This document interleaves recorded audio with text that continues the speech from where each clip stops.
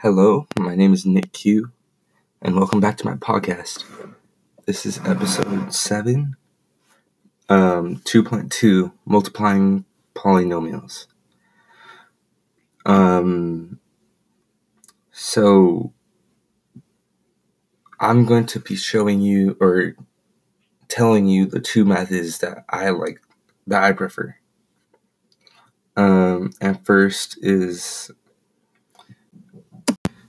and to do this, you have to separate the first binomial and distribute.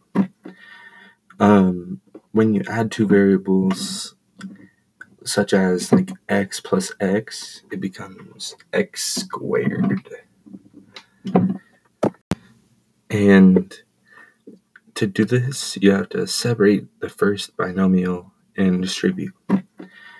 When you add two variables, such as like x plus x, it becomes x squared. And yeah, that's basically it. Thank you for listening to my podcast. I'll see you next time.